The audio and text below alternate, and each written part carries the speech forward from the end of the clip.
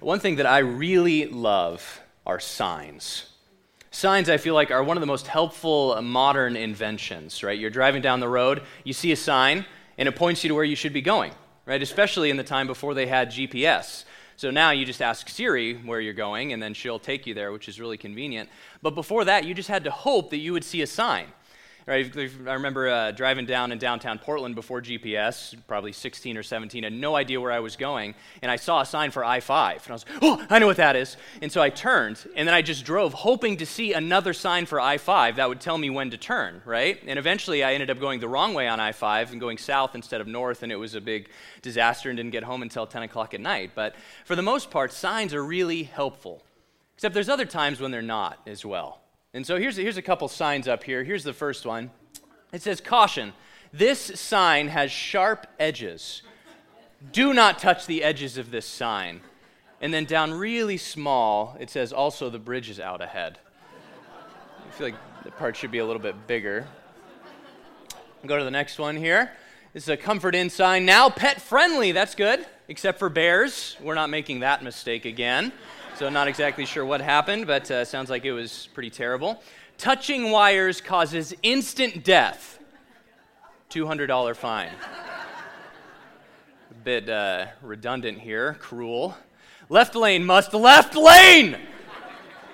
Not sure how helpful that is. And then this one, don't ride your wheelchair careening down steep hills towards alligators. Not sure the purpose. It seems like that'd be self-evident, right? Beware wild animals, children. If you have children, you know this is a perfectly appropriate sign. All right, and then I think this is the last one. Anyone caught exiting through this door will be asked to leave. Again, a little bit of the redundancy here. Somebody paid to make that sign. Somebody designed that and sent it off to a company who made it and then sent it back. And so not sure how helpful this is. Well, what we're going to be talking about today is we are going to be talking about a sign, except it's a sign that is a lot more serious and hopefully a lot more helpful than some of these signs here. We're going to be talking about the sign of Jonah. The sign of Jonah is in the book of Matthew chapter 12. I encourage you to turn there, and we'll read the word together. Matthew chapter 12. We will begin in verse 38. We will read through verse 42, and I'll be reading out of the ESV version this morning. It'll also be up on the screen. You can follow along if you'd like to. Then some of the scribes and Pharisees answered him, saying, "Teacher, we wish to see a sign from you." But he answered them, "An evil and adulterous generation seeks a sign. But no sign will be given to it except the sign of the prophet Jonah. For just as Jonah was 3 days and 3 nights in the belly of the great fish, so will the Son of Man be 3 days and 3 nights in the heart of the earth. The men of Nineveh will rise up at the judgment with this generation and condemn it, for they repented at the preaching of Jonah. And behold, something greater than Jonah is here. The queen of the south will rise up at the judgment with this generation and condemn it.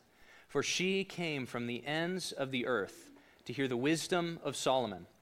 And behold, something greater than Solomon is here." This is the word of the Lord. I want to set up a little bit of context here before we dive into this specific passage, because we're sort of entering into really kind of the middle of a conversation here that Jesus is having. So at Matthew chapter 12, at this point in Jesus' ministry, he really is at the height of his popularity. And so it's near the feeding of the 5,000 and the feeding of the 4,000. So he's drawing huge crowds that are coming out to listen to him. He's healing people. He's casting out demons. He's giving sight to the blind. And so he's at the height of his popularity, but he's also at the height of opposition as well. And so this whole chapter deals with some really contentious interactions with the Pharisees and the teachers of the law. The Pharisees, they were the religious elites of the day, right? They were the top Jews. They were the ones who had huge sections of the Old Testament memorized. They were incredibly holy, or at least they thought they were holy, and wanted other people to think that they were holy as well. And so they had a huge problem with Jesus. So earlier they accused him of doing miracles by the power of Beelzebub, basically the power of Satan. They were saying the only reason he could cast out demons is because he had a demon in him. And Jesus goes, what? Doesn't make any sense. And then later, Jesus, he declares himself as the Lord of the Sabbath, and he heals someone on the Sabbath, which in their eyes was a Sabbath violation. And so Matthew 12, 13, and 14, Jesus is interacting with the Pharisees, and this is what he says to them. It says, then Jesus said to this man with the crippled hand, he said, stretch out your hand. So he stretched it out, and it was completely restored, just as sound as the other. But the Pharisees went out and plotted how they might kill Jesus. Aware of this, Jesus withdrew from that place. So things are not going too well in terms of Jesus' perception in the Pharisees' eyes at this point. They are actively plotting to kill him, and Jesus is aware of that, so he had to withdraw from that place. Later down the road, Jesus says, whoever is not with me is against me. So he's drawing battle lines here. And then all of a sudden, right in the middle of that, they're actively plotting an assassination on the Son of God, and they come up to him, Jesus being aware of all of this, and they say, why don't you show us a sign, Jesus? Come on, just give us a little something. What do you think? Do you think they're being genuine here? No. No, they don't care about any miracle that Jesus can perform. They literally just saw him do a miracle. And what was their response? Whoa! Did you see that guy's hand was crippled and then it just got better? No, they said, oh my goodness, did you see? Let's kill him. How can we kill this guy? That was their response to Jesus in this miraculous healing. And so Jesus knows what their intentions are. And so we're going to talk about three things from this passage. We're going to talk about the sign, we're going to talk about the story, and then we're going to talk about the Savior. The sign, the story, and the Savior. So first, what is the purpose of signs in the New Testament? What is the purpose of Jesus' miracles? And there's a lot of things that could be said about this, but one of these things we find in the book of John, chapter 10. And Jesus is talking to, he's praying here and talking to his disciples, and he says this in reference to his miraculous works that he's done. He says, the Father set me apart and sent me into the world. Don't believe me unless I carry out my Father's work. But if I do his work, believe in the evidence of the miraculous works I have done, even if you don't believe me. Then you will know and understand that the Father is in me, and I am in the Father. And so he's using these signs to point people to himself. He's using these miraculous signs to point people to Jesus. Here's what Matthew Henry says about signs. He says, signs were often granted to those who desired them to confirm their faith, but they were denied to those who demanded them to excuse their unbelief. And so Jesus would often do signs even when people aren't asking for them, like the feeding of the 5,000. Or Jesus might perform a miracle in response to a humble, faith-filled request. But when people demanded a sign, Jesus always refused. Always. And so what we see here is that the miracles that Jesus performed, oftentimes the miracles in the New Testament, they served to validate the message or they validated the messenger. You see this a lot in the book of Acts as well. But the Pharisees, they weren't looking for proof. They had all of the proof that they needed. Enough proof to plot to try to kill Jesus. No, they were simply confirming their unbelief. I want you to imagine for a second that Jesus actually did do a miracle right then. The Pharisees come up to him and they say, hey, teacher, give us a sign. And he goes, all right, pillar of fire. And it just comes some miraculous, crazy thing. I would contend that the Pharisees still wouldn't believe, even if he did something miraculous right then. For two reasons. Number one, because they just saw him do something miraculous and they're plotting to kill him. And number two, it's not a problem with the things that we see. The problem is not our mind. The problem is our hearts. And Jesus is saying that the Pharisees are hard-hearted. He says an evil an adulterous generation asks for a sign. When Jesus was on earth doing his earthly ministry, he was filled with all of this prophetic imagery from the Old Testament that he would often bring out. And so as soon as he called them an adulterous generation, they would have known exactly what he was talking about. Through the Old Testament prophets and Isaiah and Jeremiah and the minor prophets, you often see this theme of adultery coming up in relationship to sin. God is frequently in the Old Testament describing Israel, describing the nation of Israel as his wife. Except it's a wife that's constantly running to other lovers. It's constantly going to other places to try to find fulfillment. Israel is constantly worshiping other gods. And so God, through the prophets, uses this metaphor of adultery. And I think this is a powerful metaphor. Number one, because it frames sin as an act of cosmic adultery. And number two, because it tells us something very key about the nature of sin. Sin is not just the transgression of a law, even though it is that. Sin also breaks God's heart. And so that's what Jesus is doing by drawing on this Old Testament metaphor here. The Pharisees, they remind me of Ephesians chapter 4. Paul is talking, ironically, about Gentiles and pagans who are before Christ, and it says this, it says, they are darkened in their understanding. They are alienated from the life of God because of the ignorance that is in them, due to their hardness of heart. And so it is not a lack of brain power that the Pharisees have. How much of the Old Testament do you guys have memorized? How many, could raise your hand if you have 50% or more, the Old Testament memorized? There, no, okay.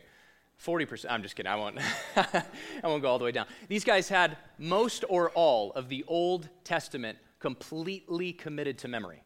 The entire law, the whole Pentateuch. That was just the entrance exam, was go ahead and recite the Pentateuch for us. Go ahead and recite the first 5 books of the entire Bible to us. Okay, and they go into it, right? I could get past maybe Genesis 1-3 or so, and then I'd start making things up probably. But these guys, they did not lack brain power. Their minds were not the problem. It was their hearts that were the issue. And so the reality is that our minds will always rationalize away based on what our hearts are believing, right? There's a clinical and moral psychologist, a guy named Jonathan Haidt, and he did a significant amount of work on the kind of what we would call the connection of the brain and the heart. And he said that our reason, our rationale, always jumps to the defense of what he calls our moral intuition, right? Our affections, our deepest desires, whatever is in our heart. Our brain will jump to the defense of our heart. So the analogy he uses is it's like an elephant with a rider, a little tiny guy on top of the elephant. Do you think that rider actually has a lot of control over that giant beast? Not really. He might think he does. But if the elephant decides it wants to go a direction, the rider is going that direction. And so he says, in the same way, whatever way our heart is taking us, our heart is the elephant. And so our brain is the rider. Whatever way our heart is taking us, our mind will actually create narratives to defend whatever our heart is saying, believe it or not. Right? You may have seen this. You may have seen this in your own life. You may have seen it in the lives of family or the lives of friends. When your heart feels something, your mind will jump to its defense. And that's why in Christianity so much we talk about it's not just about mental ascension. It's not just about believing right doctrine or knowing right things. It's about allowing God to melt our hearts into a whole new shape. Because our mind will serve what our heart says. If Jesus did a miracle right then, they just would have rationalized it away like they did all of the other ones. We still rationalize away miracles oftentimes. And so you see this in the story of the rich man and Lazarus. And so the rich man and Lazarus, they both die. Lazarus goes to heaven. Rich man goes down to hell, the place of separation. And the rich man, he's commanding Lazarus. He's saying, hey, send Lazarus back. Send him back to rise from the dead and tell my brothers and warn them about this place because it is really not a good place. And Abraham responds to him and he says, they have the law and the prophets. He says they won't believe even if somebody rises from the dead. And that's a shocking statement to us, right? I would like to think that I'm a little smarter than that, yeah? I would like to think that if somebody rose from the dead and gave me a message, I would probably listen to it after being incredibly freaked out for many days, right? I would listen to whatever they say, I would like to think. But the fact is, later in Matthew chapter 28, we do have a story of somebody rising from the dead, giving a message, and people still doubting. Right? In Matthew 28, this is after the resurrection of Jesus. So Jesus died on the cross, in the ground 3 days, rose from the dead. And in Matthew 28:17, he's talking to his disciples, and this is such an amazing passage. It's encouraging to me in my doubts too. But this is what he says here. It says, then the 11 disciples left for Galilee, going to the mountain where Jesus had told them to go. When they saw him, they worshiped him. But some of them doubted. They were looking at the resurrected Christ, and some of them still doubted. Our minds will always defend what our heart says. This is why we need God to melt our heart into a whole new shape. The Pharisees had some very specific expectations about what the Messiah was going to look like, about what the Messiah was going to do when he showed up. Right? The Messiah, he is someone who's in the line of David. And so the Pharisees, they thought that this messianic figure, when he came, he was going to be a political revolutionary. Right? Israel was under Roman occupation at that time, and the Romans were terrible. The Romans were evil. The Romans were brutal. And so, especially the religious elites, they thought, just you wait, Messiah's going to come. And then you'll get your comeuppance. He's going to come and he's going to kick you guys out. And he's going to set up Israel as the true kingdom on the earth. The Pharisees, they lusted after political power, and they were willing to make any compromise to get it. They were trying to win the culture war against this pagan empire. And they hoped that when the Messiah showed up, that he was going to put them in this place of great human authority and greatness and do all of these things. But when Jesus came, he brought a kingdom, but it was a kingdom that looked very different from the one that the Pharisees anticipated. Jesus came preaching an upside-down, inside-out kind of kingdom. Instead of coming and taking power for Israel, Jesus gave up power. Instead of striking down enemies, Jesus said, forgive your enemies, love your enemies, pray for those who persecute you. And then he went one step further, and he died for his enemies. It was completely different than the expectations that the Pharisees had. And so for them, it was not about proof. It was about Jesus not behaving the way that they wanted him to. They had specific things that they wanted him to do. And when he didn't do those things, they wanted him out of their lives. The fact is, we are not immune to this kind of thinking either. There's a young couple at Radiant. This girl is a member of our youth staff, and she is engaged, and they're going to be married next month. Or no, wait, this month. What month is it? Is it August? It's August. They're going to be married this month in just a couple weeks, and we're super excited for them. And so they've been going through the whole premarital counseling process, right? And in premarital counseling, there's two things that are very important that any good premarital counselor will cover: communication and expectations. Right? These are important things for a healthy marriage to work. Communication and expectations. The reality is that when our expectations are not met in a relationship, either because we haven't communicated those well, or because our expectations are simply unreasonable, when those expectations are not met and they're not communicated about, a tension begins to work its way into that relationship. And if that tension goes too far, then all of a sudden a bitterness starts to take hold of the heart. And that bitterness, that can create a wedge in two people in that relationship. And trust between one and another begins to erode, right? You start thinking, maybe that person doesn't actually have my best interest in mind, right? And so when expectations are not met, it creates tension in a relationship. And in the same way, if Jesus is not behaving the way that we think he should,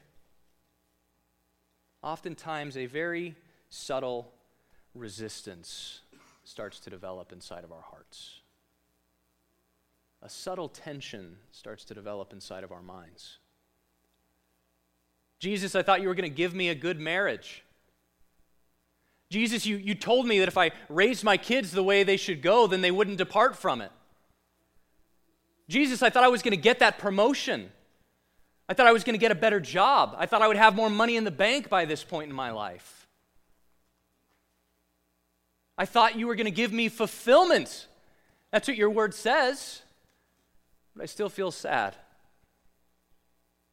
If we're bringing these expectations to Jesus and we feel like he's not meeting them, then subconsciously we will begin to develop this tension. And so I want to challenge you with something today. If you are getting mad at God because he is not giving you a certain outcome, I would humbly challenge you that you are worshiping a Jesus of your own making. You're demanding a sign, like the Pharisees did. Instead, we need to let Jesus flip our world upside down. We cannot cram Jesus into our box of preconceived notions or ideas or expectations. We need to let him come in and melt our hearts. We need to let our expectations be dashed if they need to be dashed, so that his expectations can become a part of us, so that his kingdom can fill our hearts, so that he can fill us with joy and with peace and with love for him and love for one another. That is the path to peace. It's not Jesus giving us the circumstances that we so desire. Peace has to come from the inside, and so we need to let God change us radically from the inside out. So how do we do this? How do we do this? This sounds good, but how? Jesus goes on to tell them the story. Jesus, he starts out, he says, all right, well, I'm not really going to give you a sign. Okay, I'll give you a sign. Here it is. But then the sign that he gives them is really interesting, right? The sign that he gives them is the sign of the prophet Jonah. And in many ways, you could say this is kind of like the anti-sign. Jonah is not somebody who you would expect Jesus to compare himself to, because Jonah was a terrible prophet. He was a horrible prophet. So I'll spend just a little bit of time recapping the book of Jonah. I won't spend too much time doing it. Tyler actually preached on the book of Jonah and Jesus as the greater Jonah back in May. And so I encourage you to go listen to that amazing message. It was incredible. So go check it out. I listened to it. So I encourage you to check that out. But just real quick, God calls Jonah to go to Nineveh, right? Nineveh is sort of the capital of Assyria, which is one of Israel's greatest political enemies, right? They ended up taking the northern kingdom into captivity, and they are just bad, evil, horrific people. And so God says, all right, Jonah, I'm going to send you there. I'm going to send you into your worst nightmare, right? And so he says, nope, and he goes completely the other way, right? He goes down to Joppa and he buys a ticket for Tarshish, which is like the biblical equivalent of Timbuktu, right? I'm going to go as far away from Nineveh as possible. And so he buys one ticket to not Nineveh, and he jumps in the boat and he starts sailing away. And then all of a sudden, a huge storm comes on him, right? And what's he doing in the middle of the storm? Sleeping. He's sleeping. This is not the sleep of faith that Jesus had when he was in the storm. This is a sleep of complete and total indifference. Jonah doesn't care about the pagan sailors that he's sailing with. Jonah doesn't care about the Ninevites, and so he's sleeping. So they wake him up, they say, call on your God, get him to do something, and he says, it's my fault. He says, I'm running away from God. And they say, why would you jump board our boat? What is wrong with you? And so he says, throw me over, but woe is me. Throw me into the waves and it will cease. And instead of throwing him over immediately, they say no. It says they tried to row back harder to get to shore. They were doing everything they could to save the life of this man who was putting them in complete peril. And so the author of the book of Jonah is contrasting, in this case, the pagan sailors to Jonah. Oftentimes in the Old Testament, and oftentimes in the New Testament, the biblical authors are making the Jews look bad and making the pagans look a lot better. And that's what you see in the book of Jonah as well. And so eventually they do throw him overboard and the storm immediately stops. It doesn't say immediately. I'm assuming it was like the VeggieTales version where they throw him in and it's just completely calm. And so I'm pretty sure that's accurate. I think that was actually filmed on site. And so the storm stops and these pagan sailors get converted, right? The very thing that Jonah didn't want to do ends up happening. Pagans come to Yahweh. And Jonah, he would rather die than do what God has asked him to do, right? He would rather drown. He would rather go to the bottom of the ocean. And so he finally gets in the ocean, and then gets swallowed by a giant fish, right? He's like, dang it, again. And so he has this sort of repentance moment, and then he gets vomited up on the land, and he's at the border of Nineveh, and so he goes, okay, fine, I'll do it here. And so he walks a third of the way into the city, gives a 7-word sermon, and the entire city repents. The entire city gives their heart to the Lord. Miraculously, right? And Jonah, he's not happy about this. He says, I knew you were gracious and compassionate, slow to anger and abounding in steadfast love and faithfulness. And so he is not happy with these Ninevites' repentance, right? He did not want this to happen. He did not want his enemies to be saved. And so, but God is far more merciful than Jonah's expectations. And so what is the sign of Jonah that Jesus is talking about here? He points to a specific aspect of the story of this bad prophet. He says, just as Jonah will be in the belly of the fish for 3 days and 3 nights, so the Son of Man will be in the heart of the earth for 3 days and 3 nights. And so he's saying that the only sign that he's going to give them is he is going to let them kill him. Jesus is going to let them put him on a cross. Jesus, think about who he's talking to at this point. He knows they're plotting to kill him. And this is the sign he gives them. He says, I know you're plotting. I know you're going to kill me. And I'm going to let you because I love you. And I'm going to be in the ground in a tomb, cold and dead, for 3 days. And then on the 3rd day, I'm going to come back. I'm going to rise from the dead. I'm going to resurrect. So this is the great sign. This is the great miracle that Jesus is pointing them to. They're looking for this miracle. They're looking to get Jesus to fit into their expectations. And he's saying the greatest miracle, the greatest sign is right here in front of you. It's the cross. It's the resurrection. It's Jesus himself. This is the sign that he's pointing them to. Then he goes on to say, the men of Nineveh will stand up at judgment with this generation and condemn it. The queen of the south will rise up at the judgment with this generation and condemn it. For she came from the ends of the earth to listen to Solomon's wisdom. So 2 really interesting groups, right? The Ninevites and the queen of the south, who's this kind of Queen of Sheba, kind of interesting character. And I think why Jesus is bringing this up is because these are 2 groups that are non-Israelites. They don't have the covenant. They don't have the law. They don't have the prophets, right? They have very little in terms of revelation. All they needed was a word. All they needed was a 7-word sermon. All they needed was to hear from afar of the wisdom of the King of Israel. And they responded. Their hearts were changed, whereas the Pharisees have God himself standing in front of them, and they're demanding signs. So this is why he's telling the Pharisees this. I think that this passage also has something to say about the nature of truth. The nature of truth, something very, very interesting. And so we live in an age that is marked by what we could call relativism, right? Relativism is the idea that truth is relative, right? And so your truth might be your truth, my truth might be my truth. It leads to moral relativism. What is right for you might not be right for me, right?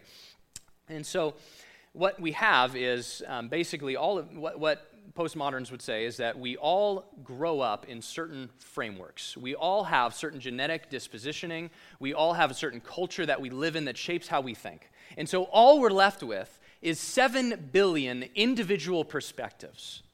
All we have is what I think. And how dare you tell me that what I think is any less valid than what you think? Right? That's what relativism says. And so we end up just following our hearts because that's all that we have to do. That's all that we have left. That's the only moral authority that we have. And so this will often lead to two things. It will either lead to general relativism, which is where we can't find meaning or purpose outside of ourselves, so we are left to create it, right? We create our own meaning. We create our own purpose. We create our own truth. Or it leads to, number two, just a hopeless skepticism. Well, truth can't really be found. I mean, there's no way to actually find truth. So I guess I'll just watch Netflix. I guess I'll stop asking the big questions, right? And we distract ourselves from the big questions of life, the big questions that Jesus has the answer to. But into the midst of that mess, the Savior comes. Jesus brings us a version of truth that is far, far greater. You know, we can agree with the postmoderns that truth is not simply a set of propositions that we just believe. It's not just words on a page that we check off. Jesus is bringing a version of truth that is to be experienced. He's bringing a version of truth that we live in and that we live out. Jesus is offering a version of reality where God is right at the center where he should be. It's a version of reality that wrestles with the tough questions and gives grace in the midst of those doubts. But interestingly, though, what he does with the Pharisees here is he asserts responsibility and accountability. That's what he's doing when he's talking about these Ninevites. He says, you guys are free to be relativists. You guys are free to say that your truth is your truth and my truth is my truth. But the Ninevites will stand up on the last day. Truth will be known. Real truth will assert itself in a way. And Jesus is challenging the Pharisees to be on the right side of that truth. Augustine, he says that we love truth when it enlightens us, but we hate it when it convicts us. But oh, how we need truth to convict us. The reality is that Jesus is unflinching truth. He is unmoving spiritual truth. Matthew chapter 21. Jesus says this. He says, have you never read in the scriptures? The stone the builders rejected has become the cornerstone. The Lord has done this, and it is marvelous in our eyes. Therefore, I tell you that the kingdom of God will be taken away from you and given to a people who will produce its fruit. Anyone who falls on this stone will be broken to pieces, and anyone on whom it falls will be crushed. And so what Jesus is saying here is to those who reject him, that truth will have a crushing element to it on the last day. But to those who receive Christ, to you who receive Christ this morning, on Christ the solid rock I stand. All other ground is sinking sand. All other ground is sinking sand. This is the only rock. This is the only anchor in the midst of the storm. This is the only solid foundation in the midst of our cultural tides that sway back and forth and back and forth. And this is what Jesus is offering us today. And so I would encourage all of us to examine ourselves Is there a set of expectations that you have for Jesus? Is there a certain box that you're trying to fit him in? Or are you letting him blow up your box? Are you letting him flip your world inside out?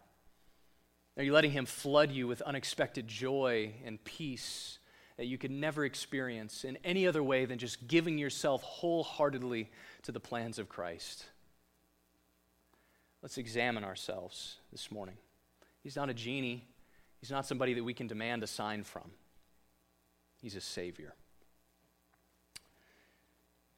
And lastly, Jesus says that he is greater than the prophet Jonah.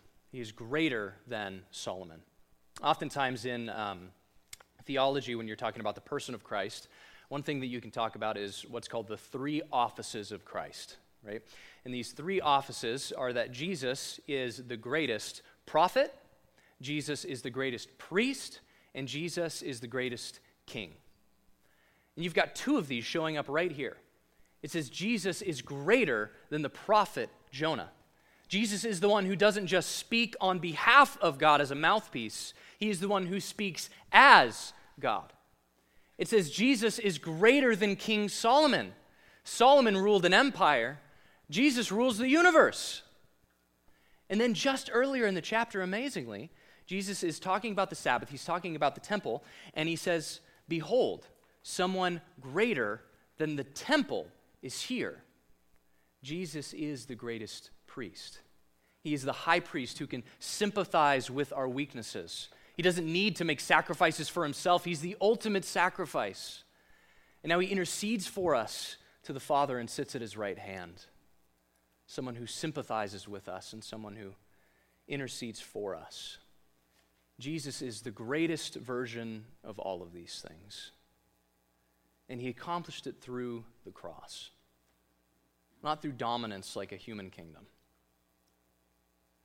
He accomplished it through humility, through giving up his power. In the story of Jonah, it says that the only way that the waves were stilled was if Jonah was sacrificed over the edge.